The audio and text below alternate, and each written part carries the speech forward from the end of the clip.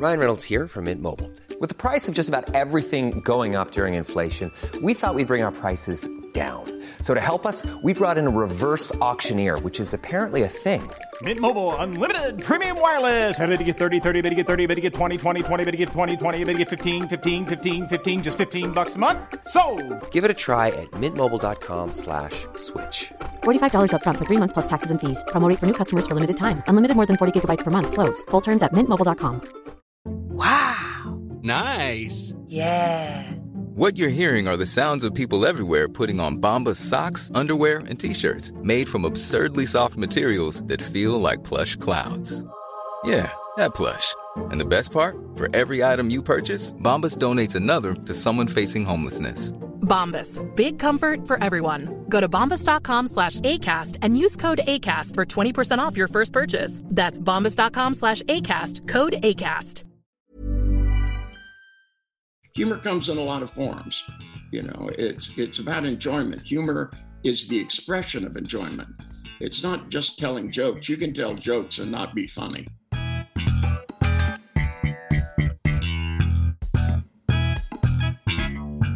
Welcome to the Humorology Podcast with me, Paul Barros, and my glittering lineup of guests from the worlds of business, sport, and entertainment, who are going to share their wisdom and their use of humour. Humorology is the study of how humour can dramatically improve your business success and your life.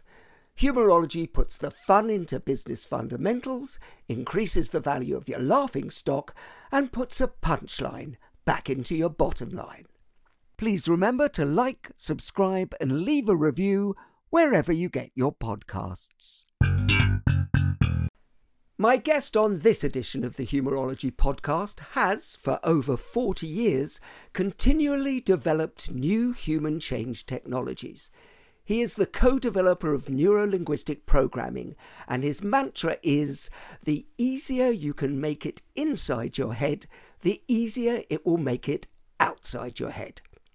He has used his skills to bring businesses back from the brink and brought creativity and charisma to hundreds of thousands of people and corporations around the globe. As well as being considered by many to be the best hypnotist in the world, he is a master of mirth and makes humour fundamental to his magnificent masterclasses. One of my personal favourite quotes of his is, "People say one day you are going to look back at this and laugh. My question is, why wait?" Dr. Richard Bandler, welcome to the Humorology Podcast.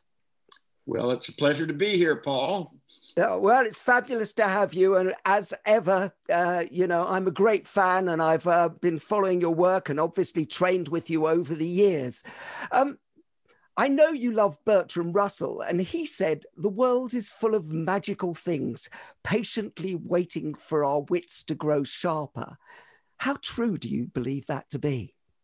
Well, I have to tell you, when I was in college, I started reading a lot of different philosophy things. He was like one of the few that made any sense. Most of it was nonsense, but he was a very sharp guy. And so he discovered a lot of things. And over the years, I keep that in mind, that if you open your eyes and your ears, you find things. There's nothing like the truth to make things easier, quicker, faster, and more fun. Well, that's the truth is everything, isn't it? Really? Well, actually, you always say love is everything as well. Don't freedom is everything, and love is all the rest. Oh, that's it. What sets you free? Usually it's when you look at things and you discover how stupid you're being, and you start laughing, and then you start learning. Well, that's what the Humorology Podcast is all about, laughing and learning. So was the young Richard Bandler always amusing or amused, or did you have to learn it over the years? My sense of humor has started growing from the very beginning. It was a necessity. That to me, if you can't start laughing at the dumbass things you do, then you never learn smarter things. And if you look at my first book, you can tell how serious I was.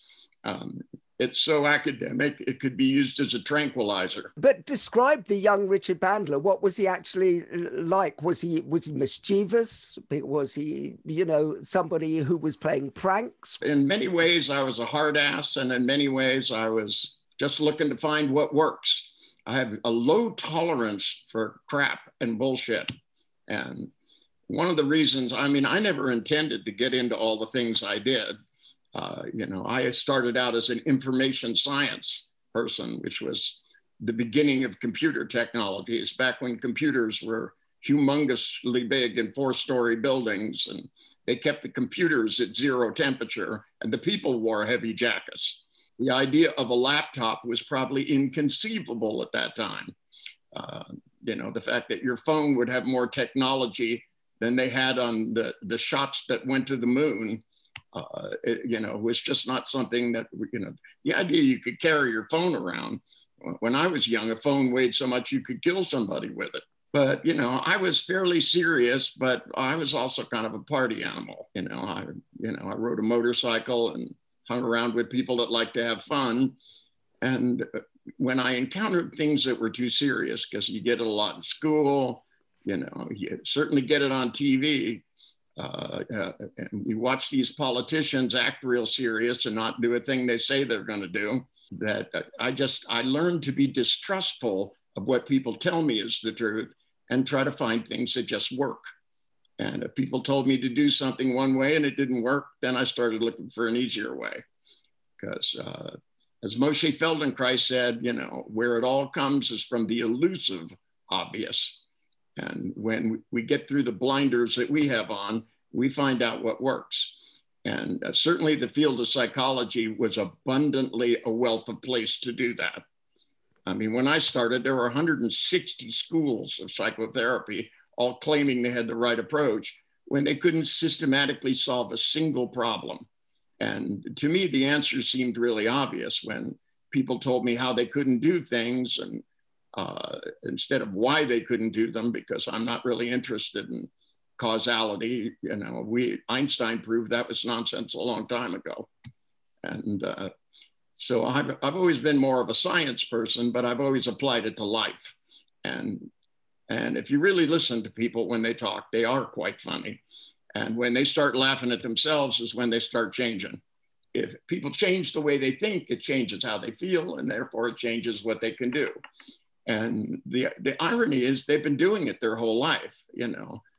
It's just they get stuck in loops because they learn too well.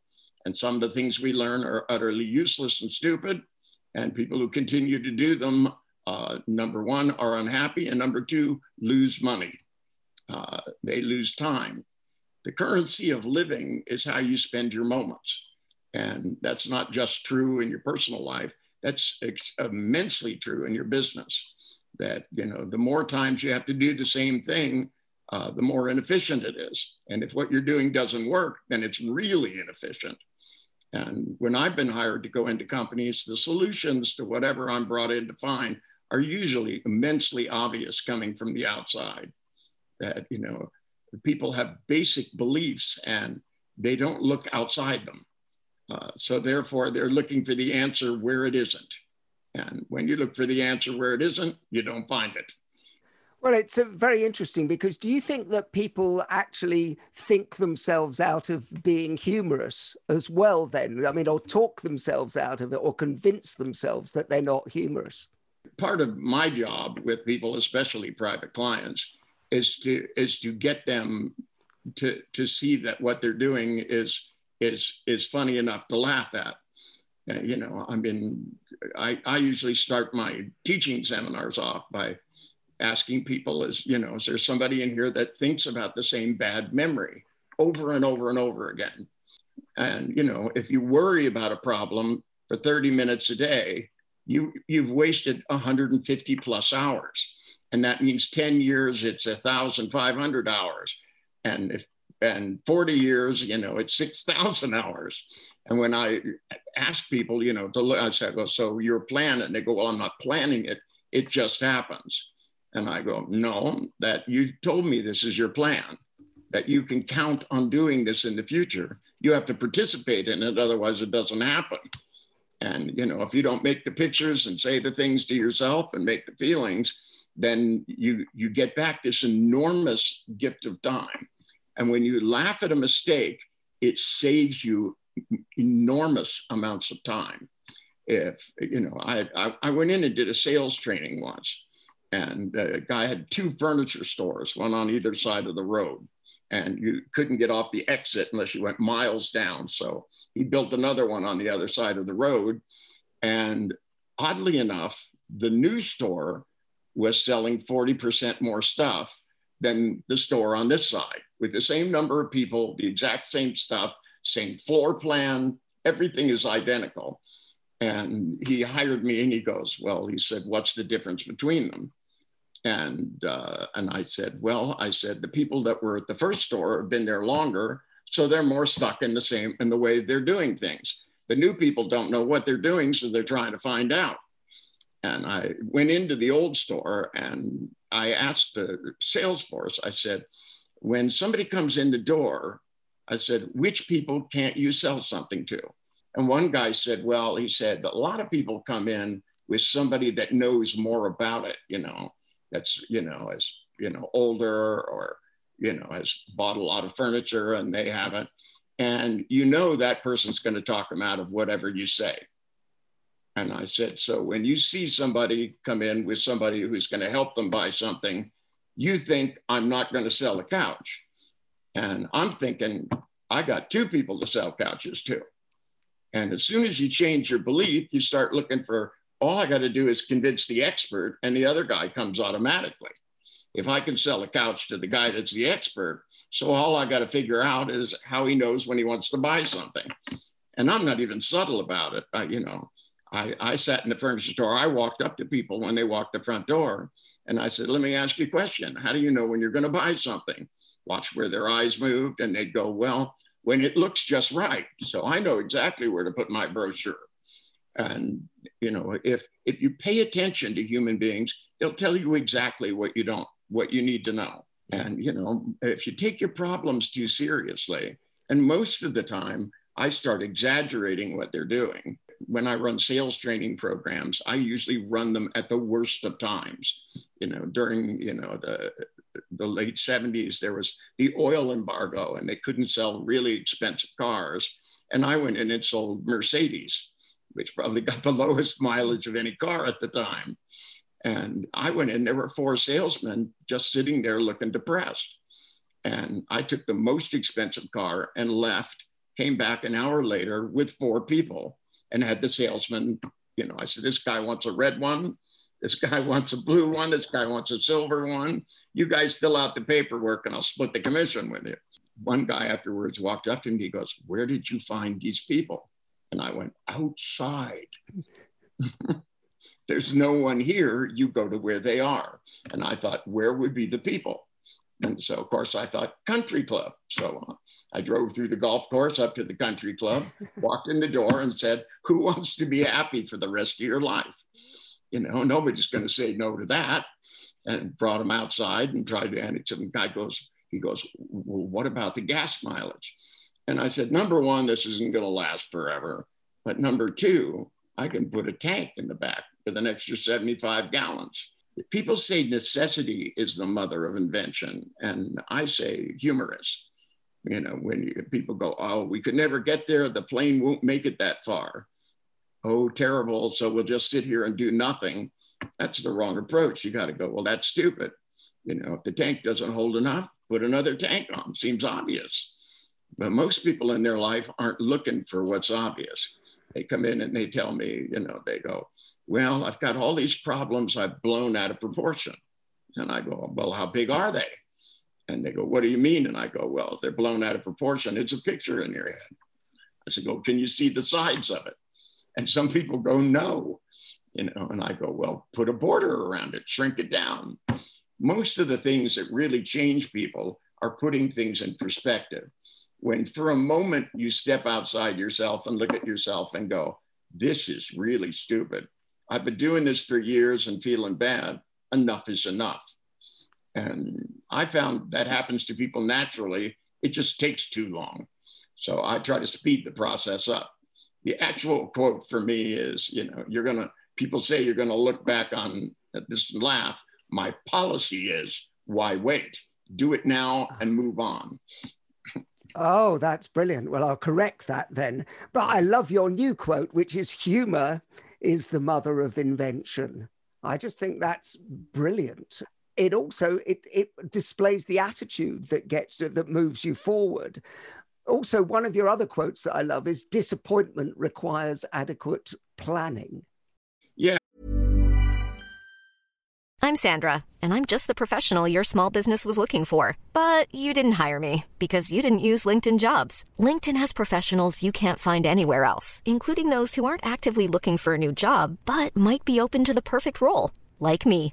In a given month, over 70% of LinkedIn users don't visit other leading job sites. So if you're not looking on LinkedIn, you'll miss out on great candidates like Sandra. Start hiring professionals like a professional. Post your free job on linkedin.com/spoken today. Here's a cool fact. A crocodile can't stick out its tongue. Another cool fact, you can get short-term health insurance for a month or just under a year in some states. United Healthcare short-term insurance plans are designed for people who are between jobs, coming off their parents' plan, or turning a side hustle into a full-time gig. Underwritten by Golden Rule Insurance Company, they offer flexible, budget-friendly coverage with access to a nationwide network of doctors and hospitals. Get more cool facts about United Healthcare short-term plans at uh1.com. Hey, I'm Ryan Reynolds. Recently, I asked Mint Mobile's legal team if big wireless companies are allowed to raise prices due to inflation. They said yes. And then when I asked if raising prices technically violates those onerous two-year contracts, they said, "What the f*** are you talking about, you insane Hollywood ass?" So to recap, we're cutting the price of Mint Unlimited from $30 a month to just $15 a month. Give it a try at mintmobile.com/switch. $45 up front for 3 months plus taxes and fees. Promo rate for new customers for limited time. Unlimited more than 40 gigabytes per month slows. Full terms at mintmobile.com.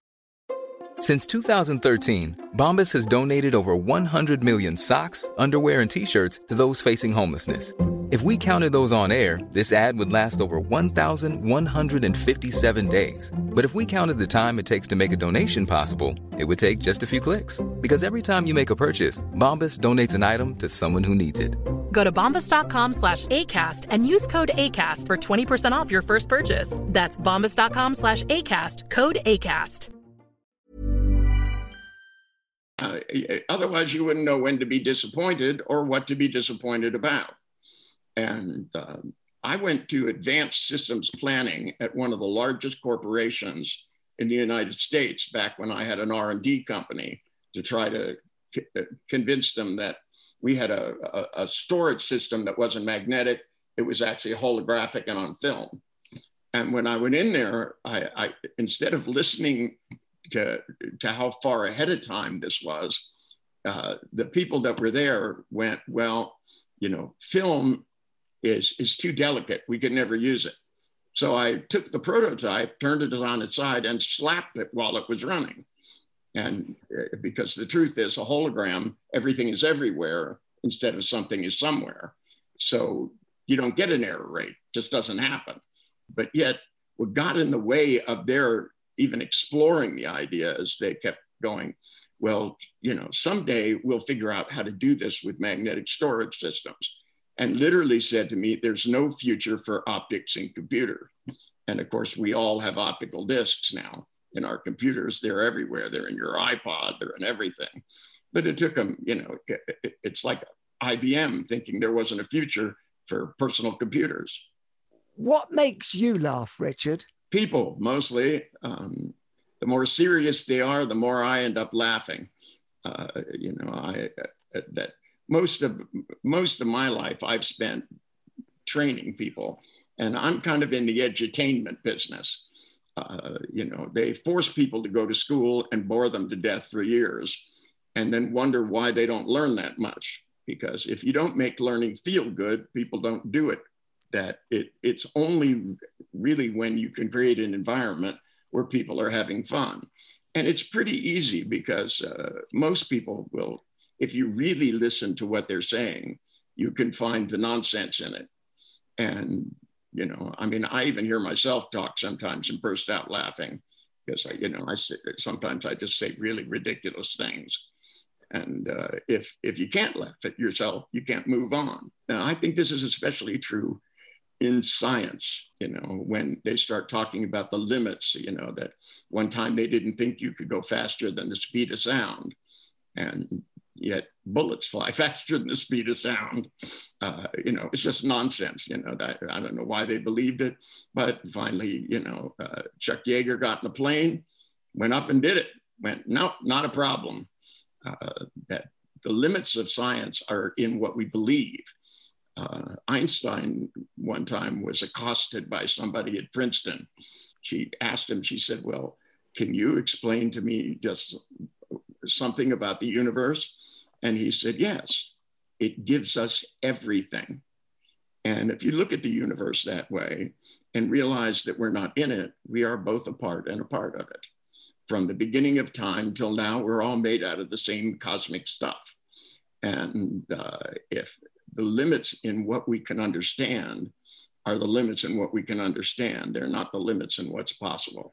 I think that's very profound and beautiful. But tell me a funny story about something that's happened to you that has had a profound effect on the way you've thought about life and the world. When I first went into business, I made terrible mistakes. And one of them was, when I formed my first corporation, I put my lawyer and my accountant on my board of directors when I was already paying them for advice. I met a guy who at the time was running GRT, which controlled about 20% of the music industry. His name is on the patent for things like the microwave oven. And when I met him, he said to me, he goes, why don't you have me on your board of directors? And I thought, this guy's running multi-million-dollar corporation. I said, why would you want to do it? And he said, because I like this. And when I discovered that people, in business were doing it because they enjoyed it, it had never really dawned on me that, taking on the challenge of, here you are running a big major corporation and you go and get on the board of directors of some small company, you can really take your wisdom and advice and lead them somewhere, and that's fun. And that's when it dawned on me, if you don't make things fun, people don't do it. Money is a way of keeping score. That real success is the quality of your experience. And if what you enjoy is playing the stock market, then that's what you should do. I found a profession I really like. I listen to people say stupid things and get them to laugh at it and show them an easier way. What could be better? I model all kinds of successful people, so I get to learn new things all the time. It is a great job, and that's why you do it brilliantly. It's funny because we had David McCourt, who's a multi-billionaire, on the podcast recently, and he said exactly the same thing. He said he only does it. He's already a multi-billionaire. He only does it because he loves it and he has fun every day. And so, they do say that if you never want to work another day in your life, do something you love and just have fun with it. The problem is most people don't know what that is. So you got to try a lot of things. It's like young people, I tell them, I go, before you get married, meet a lot of women so that you have a cross section. Because, if you go on 1,000 dates, you're more likely to find a good person. That if you go out on 3, you got to kiss a lot of frogs to find a prince. So you think that's true in business as well? You've got to find lots of things, try lots of things in order to find something that really fits you. Or at least expose yourself to them, I meet young people now, and I could foretell a lot of what the future will hold for them. I met people from a freshman class, and I said, what are you going to do in college? And instead of say, have fun and learn and explore, they would go, well, I'm going to get a BA in business, then I'm going to get an MBA, and then I'm going to go to law school. And I'm going, and they had it down. I'm going to be an entertainment lawyer. I'm going to apprenticeship. And I'm going, they got the next 35 years planned out. And what happens if they get there and they discover they hate being an entertainment lawyer or they hate being this? One of the psychiatrists that I knew went to law school and became a lawyer and discovered he just hated it. So he went back to medical school and became a doctor. And then he worked in a hospital and discovered he hated it. And he should have gone and hung out with doctors and find out what they do, and, if you don't like what somebody does, then that's the wrong job for you. And, most people are thinking about finding a career instead of finding a lifestyle. See, humor doesn't mean you're laughing every moment. Some people think, if you add humor to something, you're laughing all the time. It's really about enjoyment. You may be laughing and singing on the inside and deadly serious on the outside.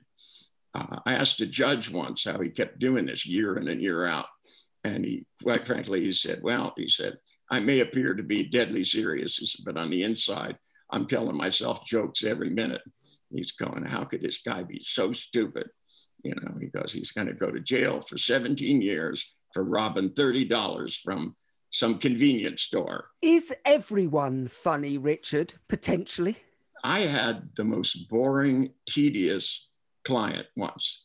A shrink referred this woman to me, and inside of 5 minutes, I was ready to pull my hair out by the roots. I had hair then. And, she spoke like this, never faster, never slower. She was a depressive, and I can understand why. I ran into her 2 years later and on a street in San Francisco where comedy clubs were. And I just saw her on the street and I went, Martha. And she turned around and looked at me and she went like this, pointed up, and her name was on the marquee. And I went, you became a comedian? And she goes, yeah. She goes, I imitate the way I used to be. And everybody finds it hysterical. She did a satire of herself, and that was her comedy routine. So if the worst depressive can become a funny person, pretty much anybody can, but not until they start being less serious.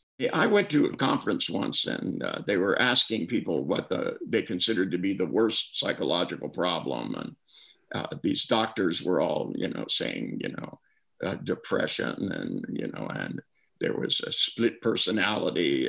And I was on the end of the podium when they got to me and they said, what do you think the worst problem is? And I said, seriousness, because it's pervasive and it's stifling and it causes all the rest of the problems. If you're too serious, you can never escape your model of the world, your understanding of things. We all have to understand, but we don't have to hold it constant. When you have ideas that don't work, change the ideas and set yourself free. Freedom is everything. Love is all the rest. Talking about humor, how did you develop your humor? Because your good friend John Laval told me a story that once about you hitchhiking and being picked up by somebody who actually had a profound effect on your humor. I didn't really get to know him other than he gave me a ride because he wanted to try his comedy routine. He talks of, it's just simple things like, why do you call a hot water heater? You wouldn't make it a cold water heater, but actually it makes more sense. That all of it was a play on words. And when I started thinking about how funny language is itself, I started listening better. When I teach, I get people to laugh a lot. And it's part of the way I'm able to teach them new things is because the release of oxytocin, which, they found with autistic children, when they injected them with oxytocin, they started instead of being afraid of everybody and pushing them away, they started recognizing which facial expression is which.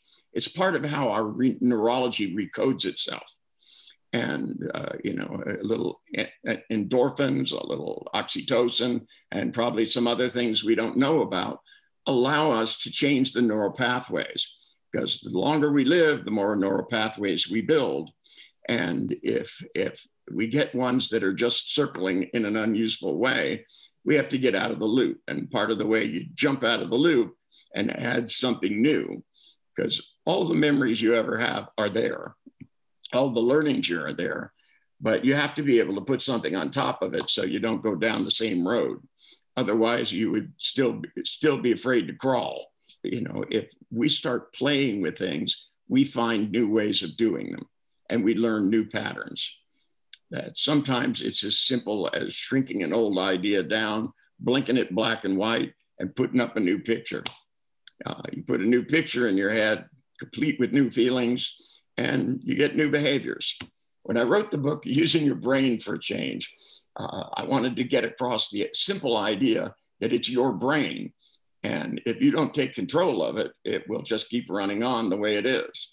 And if you don't like it, that's bad. If you like it, that's great. So you keep what works, and what doesn't work, you have to change. And if you can't look at it and go, this is absolutely ridiculous, you don't want to find it out when you're 50 or 90.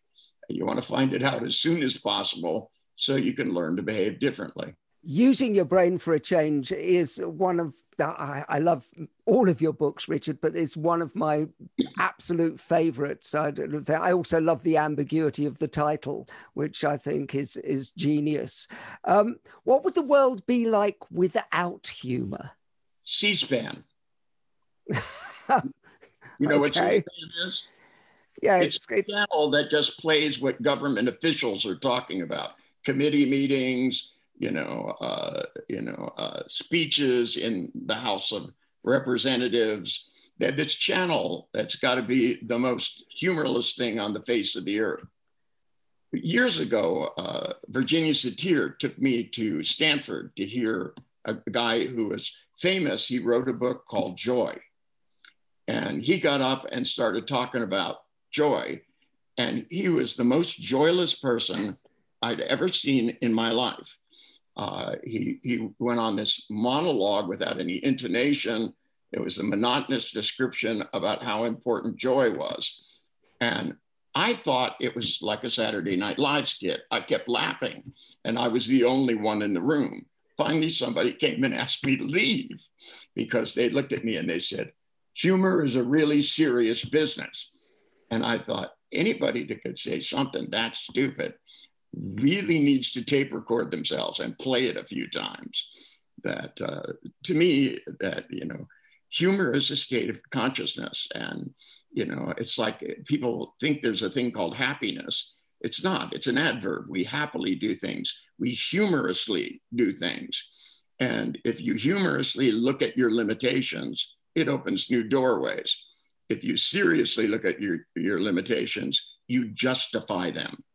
Quick fire questions, Richard. When was the last time that you actually cried with laughter? That would probably be when my daughter was young. And she came up and asked me, she said, tell me it's not true. Paul McCartney was not in a band before Wings.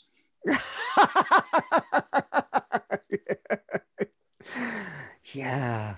Oh, out of the mouths of babes. That's brilliant. What sound makes you laugh, Richard?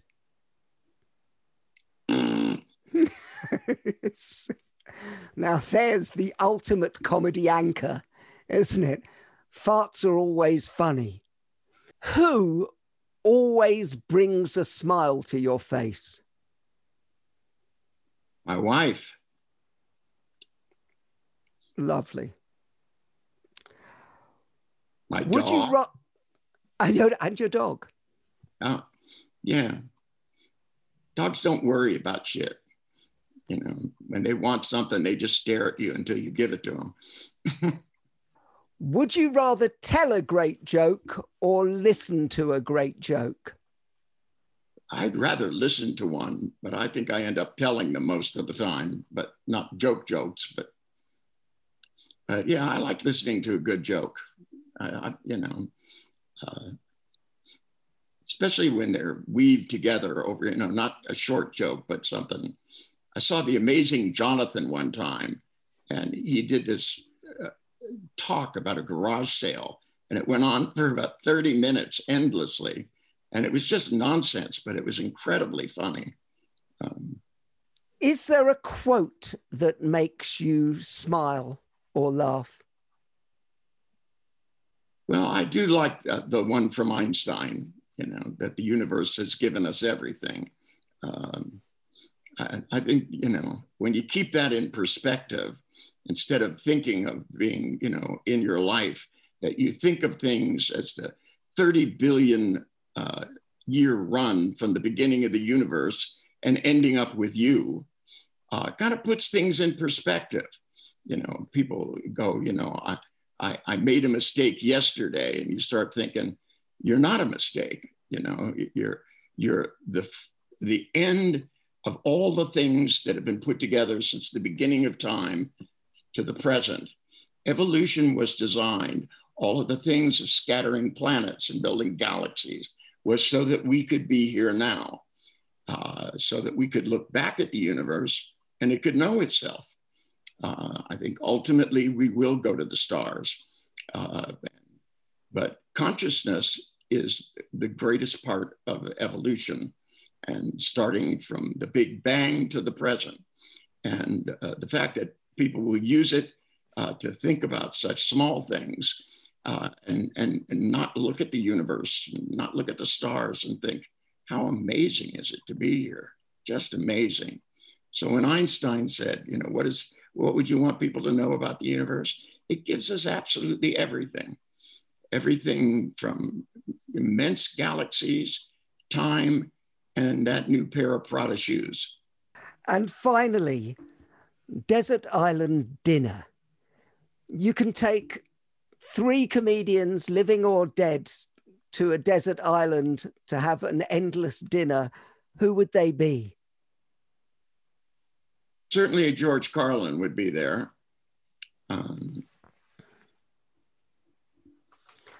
I love the George Carlin quote, which I'm a huge George Carlin fan, which is, think of how stupid the average person is, and then realize half of them are stupider than that. Yeah, it's hard for me to think right now of more. I think I'd be happy just having him there. Okay, you've got it. You can have George Carlin to dinner on your desert island. Richard Bandler, thank you for all the learnings and all the laughs. It's been a great pleasure. Thank you again. Well, it's been a pleasure, Paul. It's nice to see you doing so well. Join us again next week for the second part of our chat with Dr. Richard Bandler.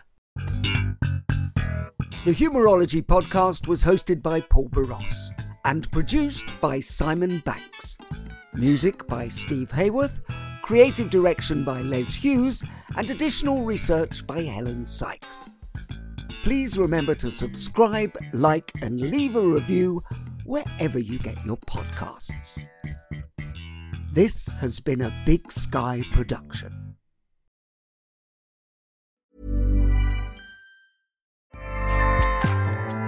Acast powers the world's best podcasts. Here's a show that we recommend. The Real Housewives is a guilty pleasure for most, but if you're looking to not feel guilty about that pleasure, tune in to Everything Iconic with me, Danny Pellegrino, where I break down all the messy moments and behind-the-scenes antics of Bravo's popular franchise. And on Everything Iconic, I also interview celebrity guests like Kelly Ripa, Keke Palmer, Drew Barrymore, Cameron Diaz, and more about their guilty pleasures, their past work, and so much more. So if you're pop culture obsessed and find yourself watching way too much reality TV like me, tune into Everything Iconic with Danny Pellegrino, wherever you listen to podcasts. Acast helps creators launch, grow, and monetize their podcasts everywhere. Acast.com.